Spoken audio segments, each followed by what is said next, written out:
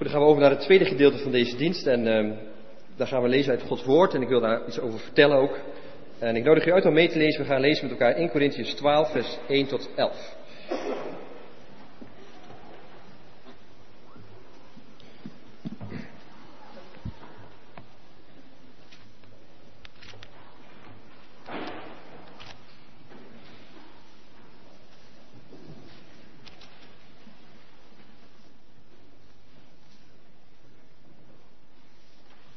In Korintiërs 12, vers 1 tot 11.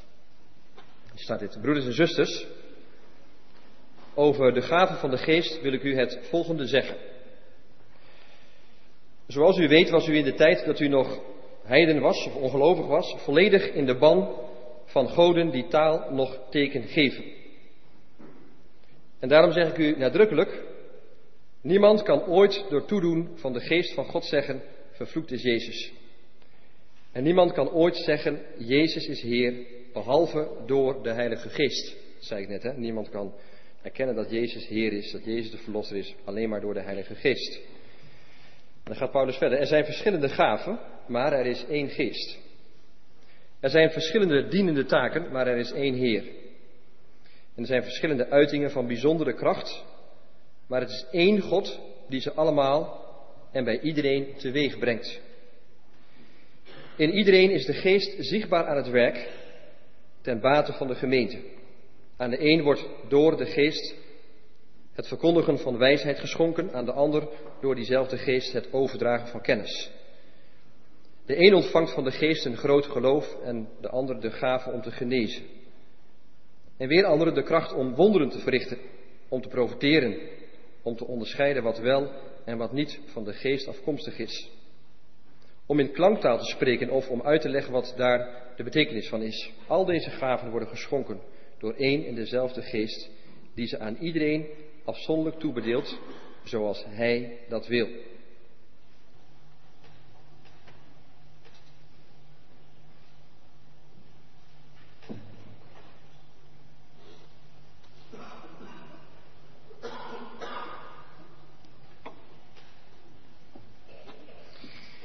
Geliefde gemeente van onze Heer Jezus Christus, zo mogen we elkaar noemen, hier in de kerk. En ook beste gasten die aanwezig zijn, fijn dat jullie er zijn. En ik weet ook dat er mensen zijn die God niet kennen of die niet geloven. Dat maakt niet uit, we vinden het fijn dat je er bent. Maar ik kan me wel voorstellen dat je dan niet alles gaat begrijpen van deze preek. Maar ik zal mijn best doen om het goed en begrijpelijk uit te leggen. Ik doe mijn best daarvoor. En als je het niet snapt, dan kom je na de dienst maar bij mij en dan kun je alle vragen stellen die je hebt. Ik ben bezig met een prekenserie over het volgende thema, geestelijke zegeningen. Dus God geeft ons een heleboel zegeningen. En als wij vragen, wat zijn nou jouw zegeningen? Wat vind jij mooi in je leven? Wat vind jij belangrijk? Nou, dan kun je van alles opnoemen. Dan kun je zeggen van mijn gezondheid of mijn werk of mijn vrienden of mijn huis of mijn geld. Of je kunt van alles opnoemen. Maar God die heeft het in de Bijbel ook over allerlei andere zegeningen. Geestelijke zegeningen. En als uitgangspunt voor deze serie preken heb ik een tekst genomen uit Efeziërs 2. Daar staat dat God vanuit de hemel oneindig veel geestelijke zegeningen wil schenken aan ons. Dus God wil vanuit de hemel veel geestelijke zegeningen schenken aan ons. Nou, we hebben al een heel aantal preken gehad. En vandaag wil ik het dus met u hebben over de gaven van de geest. Over het thema de gaven van de geest. En dat betekent heel simpel, God wil ons allemaal heel veel cadeaus geven. Dat is niet verkeerd, denk ik. Dus dat is best een mooi thema om over na te denken. God wil ons allemaal heel veel gaven, heel veel cadeaus geven. Dat is niet verkeerd, denk ik. Lijkt me leuk om erover na te denken.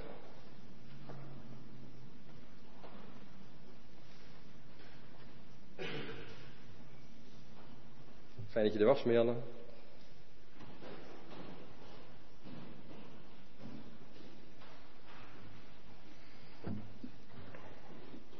Goed, in de teksten die we dan meestal gebruiken wij gebruiken altijd als uitgangspunt een tekst uit de Bijbel, daar wil ik dan iets over vertellen. En de tekst die we gelezen hebben, in Korintiërs 12, is een heel bekend hoofdstuk over gaven van de geest. Je hebt 3 hoofdstukken die belangrijk zijn als het gaat over de gaven van de geest. Romeinen 12, 1 Korintiërs 12 en Efeze 4. Er zijn 3 plekken in de Bijbel waar een hele lijst met gaven wordt genoemd. Romeinen 12, 1 Korintiërs 12 en Efesiërs 4. En ik denk dat het goed is dat wij ons in deze gemeente ook verdiepen in die gaven. Wat zijn die gaven precies? Zijn die gaven er ook voor ons? Belangrijke vraag. Maar die tekst die begint ergens anders mee. Die tekst begint hiermee. Vroeger, zegt Paulus, vroeger waren jullie in de ban van alles en nog wat. En dat is een mooie vraag. Wij zijn allemaal in de ban van iets. Je kunt in de ban zijn van voetbal. Binnenkort begint het WK weer en dan kun je ontzettend in de ban raken van voetbal. Ik woon aan de rand van Klarendal en Klarendal begint alweer helemaal oranje te kleuren, zeg maar. Die mensen zijn redelijk in de ban van voetbal en ongetwijfeld zijn sommigen van jullie dat hier ook. En ongetwijfeld hebben jullie gisteravond weer de hele avond voetbal zitten kijken. Inter tegen, wat was het ook maar weer, Bayern. Maar je kunt dus in de ban zijn van alles en nog wat. Dat kan. Allemaal zijn we ergens vol van. Hè? En ook al geloof je niet, je kunt vol zijn van God, maar je kunt ook vol zijn van alle dingen, van andere dingen. En iedereen gelooft ergens in. Ik geloof niet in mensen die zeggen, ik geloof niet. Je kunt misschien niet geloven in God, maar als je niet gelooft in God, dan geloof je wel ergens anders in. Dan geloof je in jezelf bijvoorbeeld. Of dan geloof je in je auto. Of dan geloof je in je carrière. Maar je gelooft altijd ergens in. Je bent altijd in de ban van iets. Iedereen heeft dat. En een heleboel mensen die Paulus hier aanspreekt, die waren vroeger niet in de ban van Jezus, maar die hebben Jezus leren kennen en die zijn nu helemaal in de ban van Jezus. Ja, en vanmorgen hebben hier nogmaals 17 jonge mensen ja gezegd tegen God en die zijn helemaal in de ban van Jezus. Die hebben Jezus leren kennen en die zeggen, wauw, Jezus, dat is gaaf. Ja? En als je Jezus niet kent, ja, dan kun je hem ook niet gaaf vinden natuurlijk, dat is logisch. Dus dat is denk ik een reden waarom heel veel mensen niks met Jezus kunnen, ze kennen hem gewoon niet. Ja? Maar vroeger waren deze mensen niet in de ban van Jezus, maar nu zijn ze helemaal in de ban van Jezus en ze zien Jezus als Heer. Jezus is hun Heer. Jezus is het belangrijkste voor hun. Daar begint de tekst mee. Dus als Paulus gaat praten over gaven, gaat hij het eerst daarover hebben. Je kunt alleen maar praten over gaven als Jezus jouw Heer is. Jezus moet de Heer zijn. En als Jezus Heer is, dan gaat de Heer Jezus zijn Heilige Geest aan jou geven. En ik snap best als je niet gelooft dat je denkt, Heilige Geest, heeft die dominee te veel Harry Potter gelezen of zo? Daar kan ik me iets bij voorstellen. Wat is dat precies, Heilige Geest? Daar kan ik me iets bij voorstellen. Dus best apart, wat is dat precies, die Heilige Geest? Maar God zegt dus, Jezus Christus is gekomen, Hij is Heer en dan geeft de Heer Jezus. Vanuit de hemel geeft Hij zijn Heilige Geest en die Heilige Geest die wil in ons werken. En die Heilige Geest die wil dus zijn gaven gaan geven aan ons. Dat is echt belangrijk. En de volgende is wel belangrijk, ik zeg het ook maar met een simpel voorbeeld zo. Ik was vroeger, ik heb een groep vrienden en ik ga altijd met die groep vrienden op vakantie. 1 keer per jaar. En een paar jaar geleden waren we een keer in een huisje in Center Parcs. We hadden een huisje gehuurd, Center Parcs, 1 keer maar nooit meer. Geen reclame, sorry. Maar daar hadden we een huisje gehuurd en we kwamen bij het huisje aan en het hele huisje was helemaal smerig. Weet je, ze hadden het niet schoongemaakt. Dus er lagen allemaal zakken chips en bierflessen en allemaal troep lag er nog. Dus wij gingen naar de receptie en zeiden, we willen niet in dat vieze huisje wonen. Wilt u ons een ander huisje geven? En kregen we gelukkig een ander huisje, een schoon huisje. Kijk, en dat precies hetzelfde is het zo met de Heilige Geest. De Heilige Geest wil niet wonen in een vies huis. Dat wil hij niet. Hij wil niet wonen in een smerig huis. En daarom is vergeving van zonde zo belangrijk. Vergeving van zonde betekent dat jij schoon wordt gemaakt. Dat je van binnen gereinigd wordt. Als je van binnen gereinigd wordt, dan wil die Heilige Geest graag in jou wonen en werken. Dus je wordt, simpel even zo te zeggen, je wordt schoongewassen om gevuld te worden met de Geest. Het schoongewassen om gevuld te worden met de Geest. Die Geest wil dan in jou wonen en werken.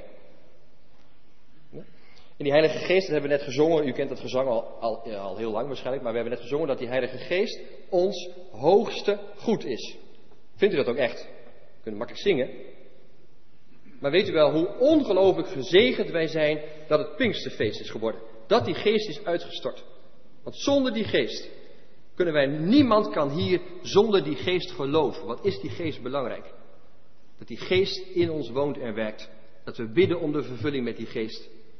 Want ik ga niet geloven zonder die Geest.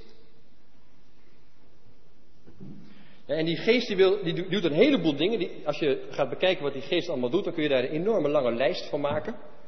Hij werkt de vrucht van de Geest in jou. Dus hij zorgt ervoor dat je liefdevol wordt. Dat je zachtmoedig wordt.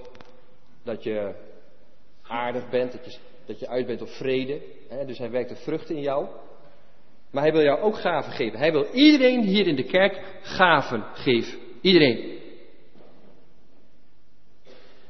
Ja, en ik ga zo meteen uitleggen waarom die gaven belangrijk zijn. Maar het is wel een belangrijk moment om al meteen even vast te zetten. Want er zijn ook, misschien nog wel hier in de kerk, maar er zijn heel veel mensen die zeggen, ja, maar 1 Korintiërs 12 tot 14 kun je eigenlijk net zo goed uit de Bijbel halen, want dat geldt niet meer voor ons.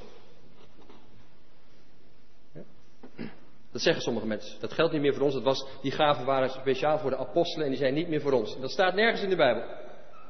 Dat staat niet in de Bijbel.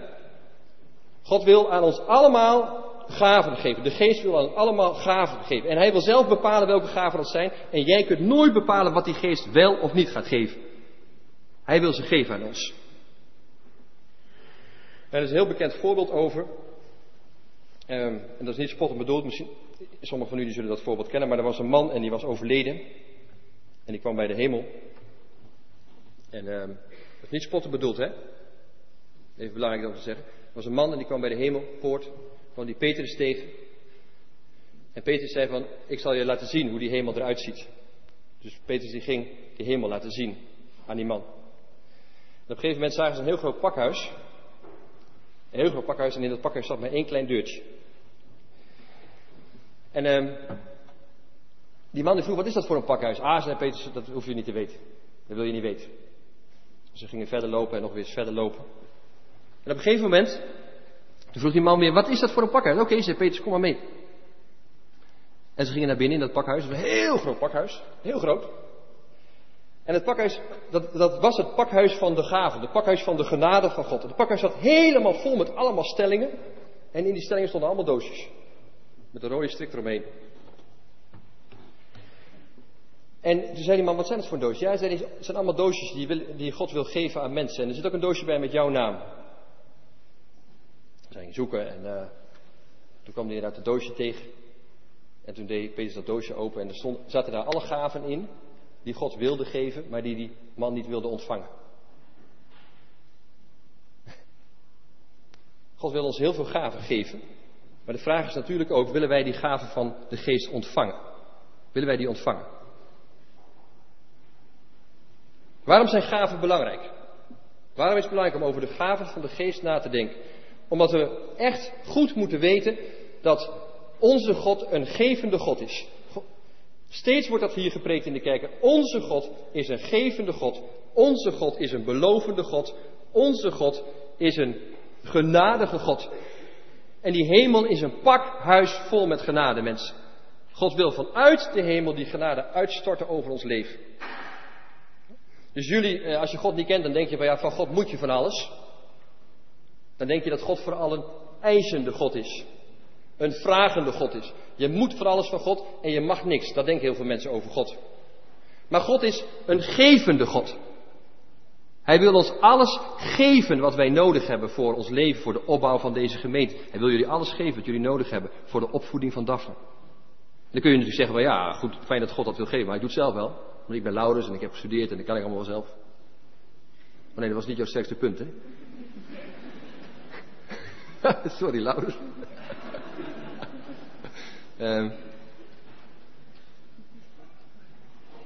Het stond niet op papier trouwens, hoor. Dat was niet voorbereid. Dan kun je dus zeggen van bedankt God dat u mij van alles wil geven, maar dat doe ik zelf wel.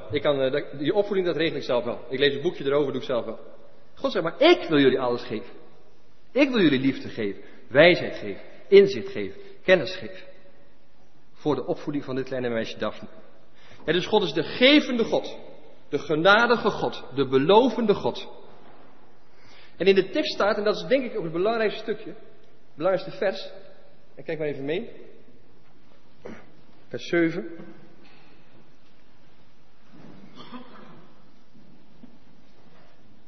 In iedereen staat er. In iedereen is de geest zichtbaar aan het werk. Ten bate van de gemeente. Het is echt een krachtige uitspraak, hè?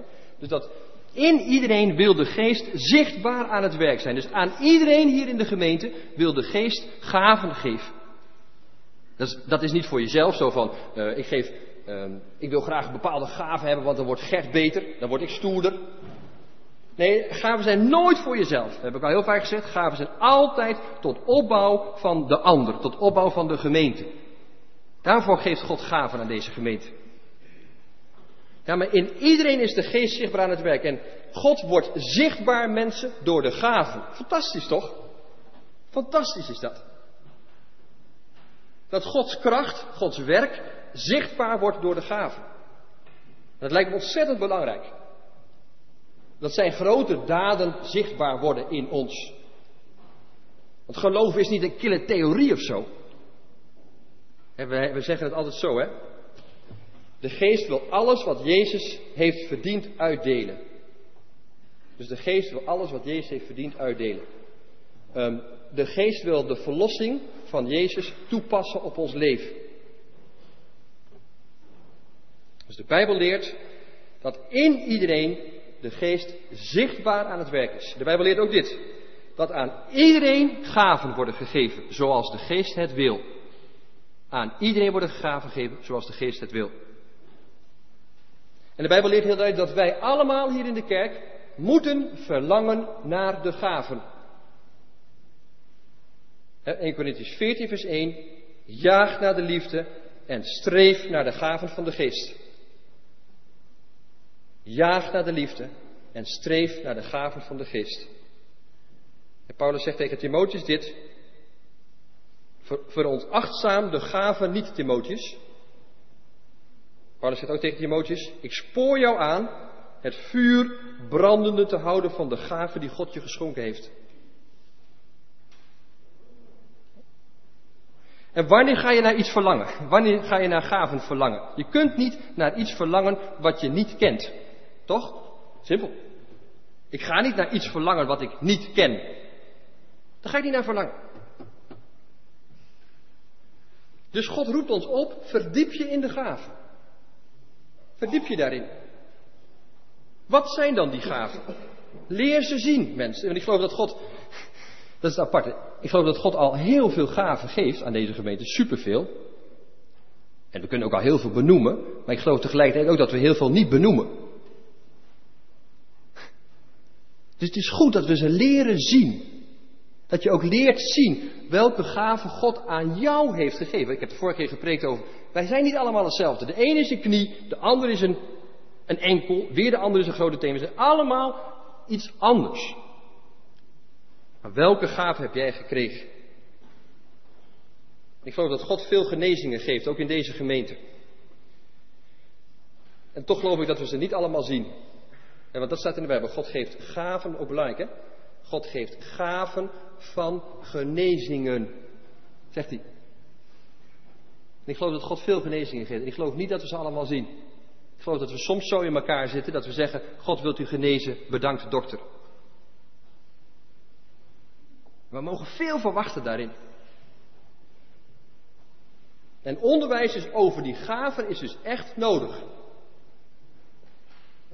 Dat u daar iets over leest. Hè? Er was iemand van de groep die vanmorgen beleidings heeft gedaan. Die heeft een prachtig boek gekregen over die gaven. Je kan allerlei boeken over kopen.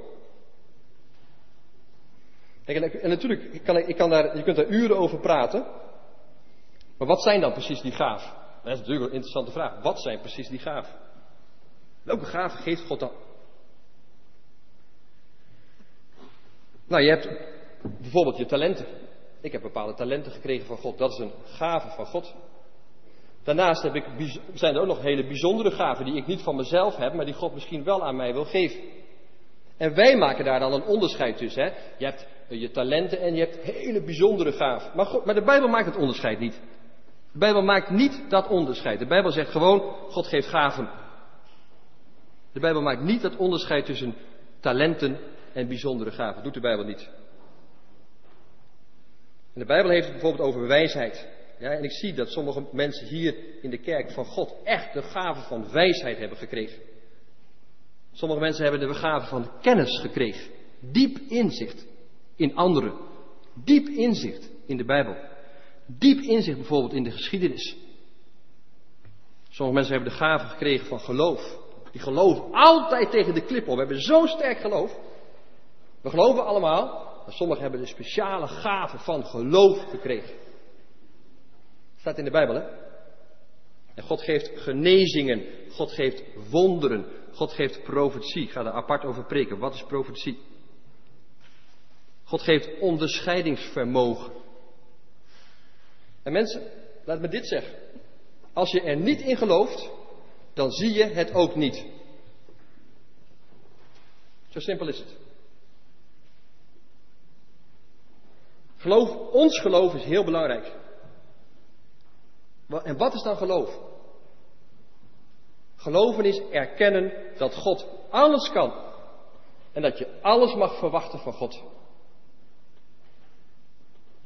En we moeten echt Gods belofte serieus nemen, mensen. Als wij zeggen hier in de kerk dat bij de doop Gods beloften centraal staan, dan moeten we die belofte serieus nemen. Daarom zei ik ook tegen jou, tegen jullie, maak maar eens zo'n lijst van die beloften. Wat belooft hij allemaal aan ons? Eigenlijk gaat het niet hierom. Het gaat niet om de vraag van wat geeft God allemaal? Daar gaat het niet om. Het gaat niet om die vraag. Het gaat hierom. God kan alles. Jij mag alles verwachten van God. Daar gaat het om. Daar gaat het om.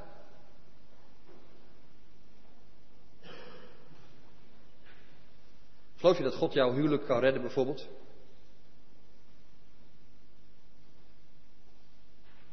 Geloof je dat God van jou ook een gelovige kan maken? Kan die hoor.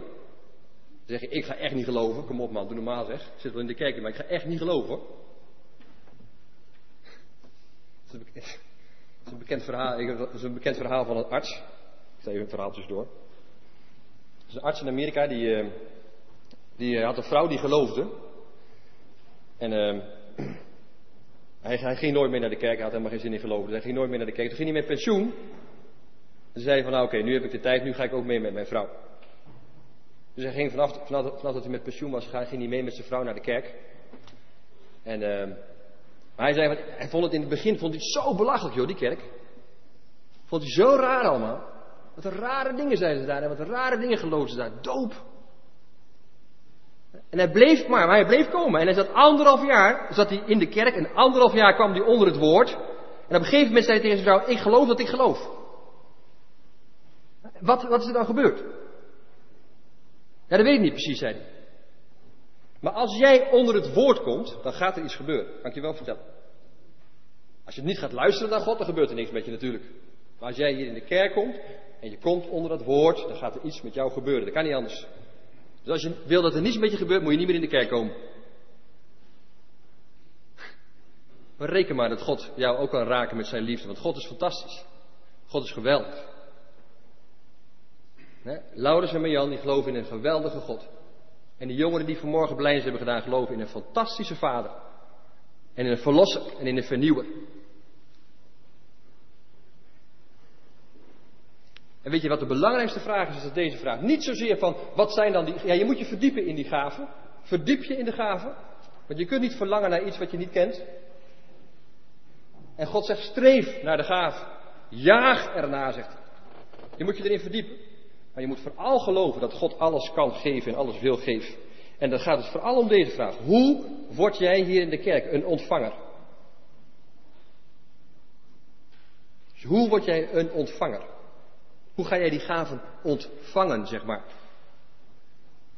Mooie vraag. Hoe word ik een ontvanger?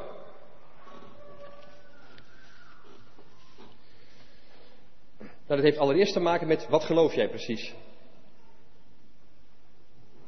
Heb je het juiste geloof? Kijk, toen de geest uitgestort werd, met Pinksteren, toen waren er een heleboel mensen die zeiden van ze hebben te veel gedronken. Ze zijn bezopen, die lui.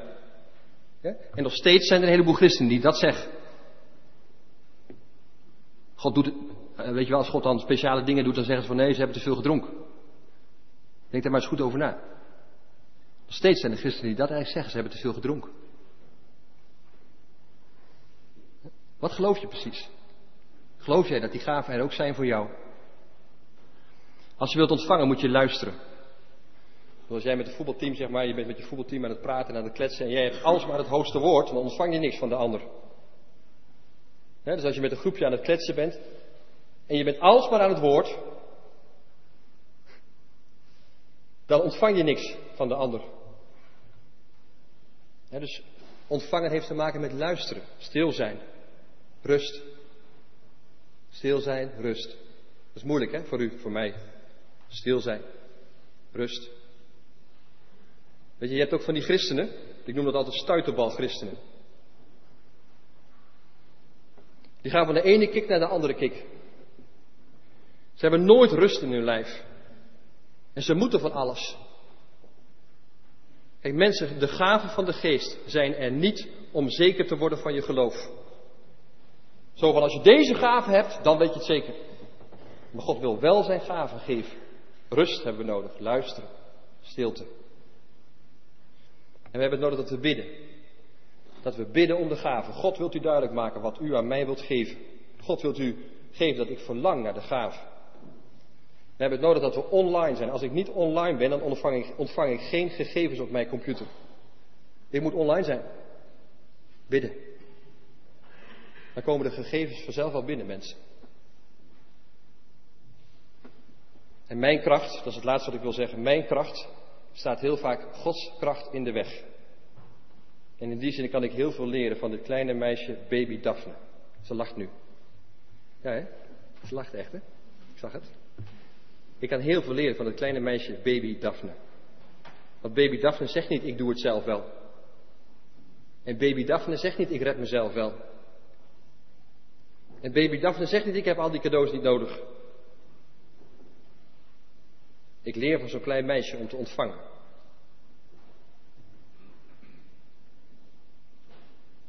Om te krijgen. Want ik ben precies hetzelfde als Daphne. Net zo afhankelijk van alles wat God geeft.